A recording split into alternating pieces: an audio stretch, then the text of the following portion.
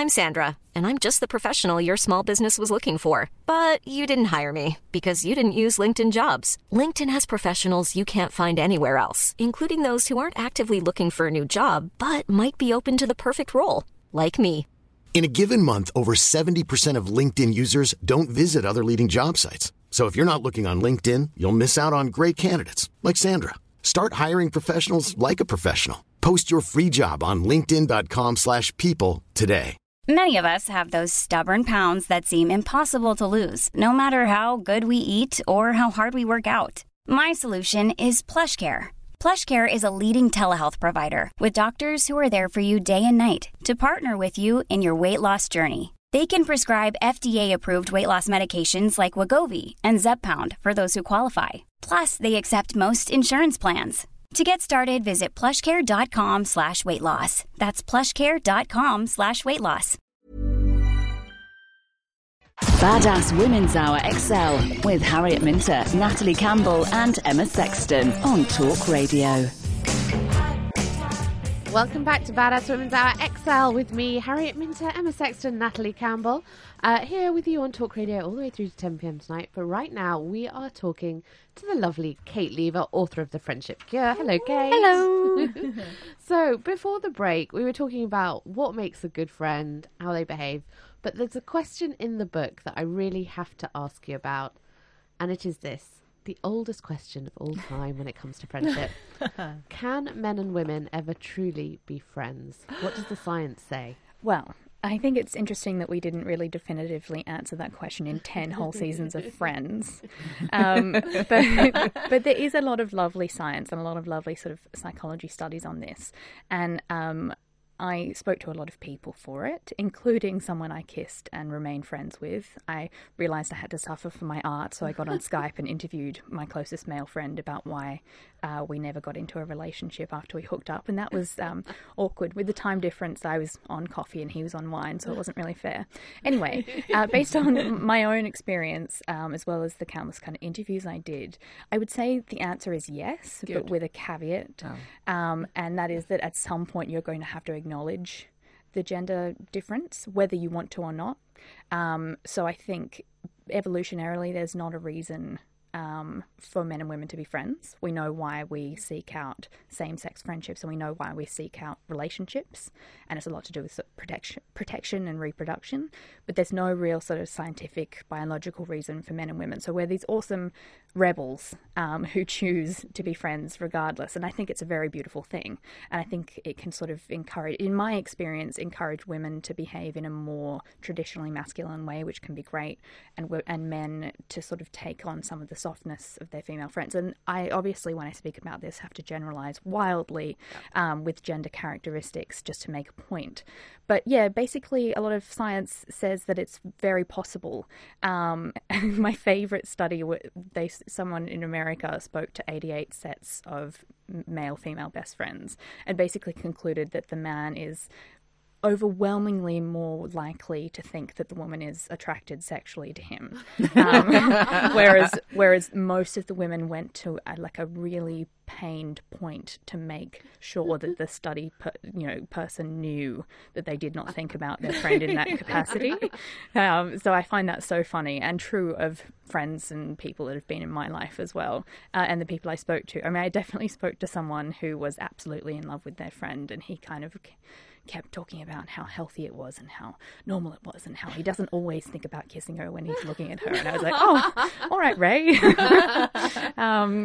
So yeah, my answer is both sort of hopefully and definitively yes, though my stepmom still very vehemently disagrees with me. She just does not think it's a thing. And women can be friends. I mean, they can. Why do you think they can't? You're making a big assumption. I'm guessing because of the sexual... But men and women can be friends. There isn't always raging sexual chemistry going on between people. Because we're talking very hetero... normal, aren't we, relationships? Exactly. So heterosexual. But I absolutely agree. I think men and women can definitely be friends. But I think in every male-female friendship where you are both, not even where one of you is heterosexual, at some point it crosses the mind of what if? I think that what if question happens No, all but the time. I do think all good friendships are based on flirting and love, aren't they? So if you are attracted to that particular sex, then I can see why you would probably want to end up having sex. We've all had a moment where we've just thought, wouldn't it just be easier if I just, hooked up essentially with my best friend and we bought a house together and adopted some kids and lived happily ever after? Exactly. We've all thought that. Yeah, No. but my loins don't yearn in the same way for them, and that's my thing around. Yes, we can be friends, because in the same way that I would flirt with you or flirt with M, I would flirt with a male friend, but my loins aren't going, I need to jump into bed with you, therefore we have a friendship. That's sex rather than a relationship. I think there's always a question of, what if this person and I had a relationship? And I think actually it's particularly prevalent when you don't fancy the person. That shows my basicness, because I just think about the sex. Particularly prevalent when you don't fancy the person and you're like, oh, but I just love them and they've got a great family and we really love shopping together on a Sunday afternoon and he's a great cook. Yeah, well, that didn't even be occur to me. pleased to know that that there's been a bunch of research done on kind of the strength of those sexual feelings. And even if you do fancy your friend at the beginning, over time that fades. And the kind of, they call it like friendship love, essentially, kind of takes over, and people learn to actually morph their feelings towards someone. And I think people who say that men and women can't be friends are assuming that we can't control our sexual impulses.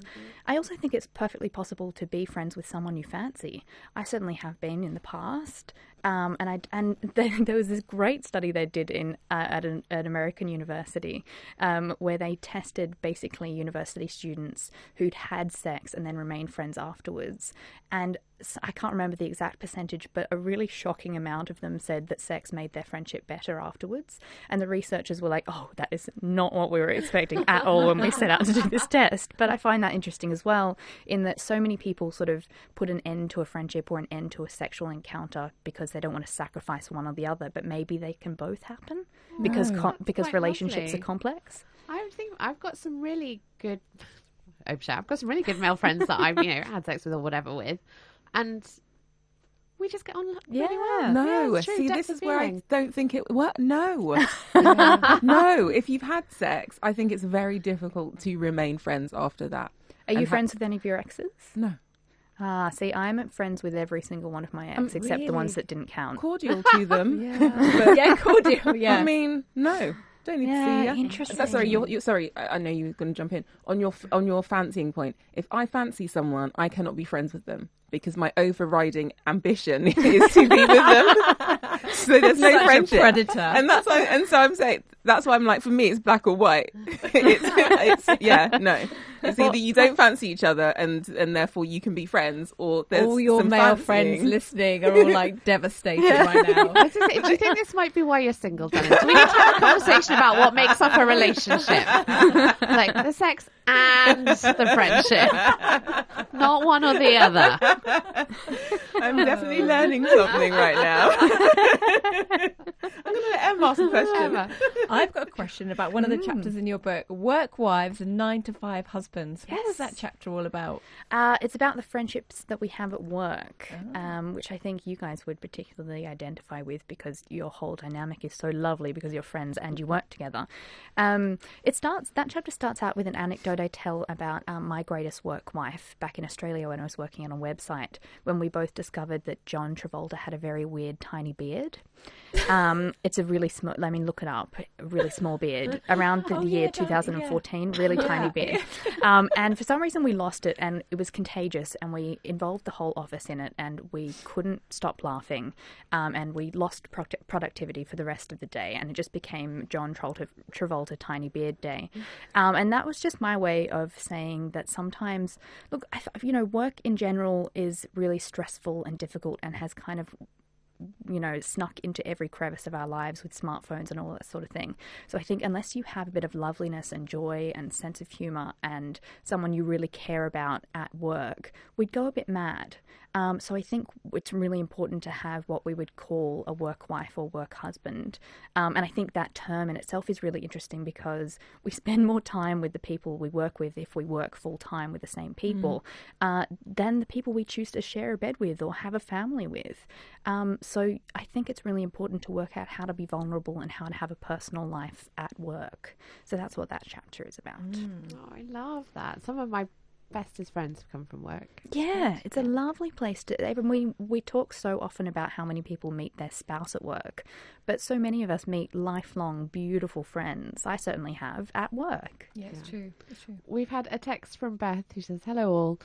I phone my best friend on her landline weekly for hours at a time, and she does the same to me.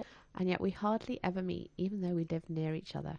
Isn't that lovely? That's really nice. I mean, I think this is another question I get asked a lot about whether, technology, even the simple phone call, and I love that that's a landline, so retro, is killing friendship. But I think so many of us need to maintain friendship in whatever way we can and whatever way fits into our life. So if you're on the phone for a couple of hours a few times a week, I think that's fantastic.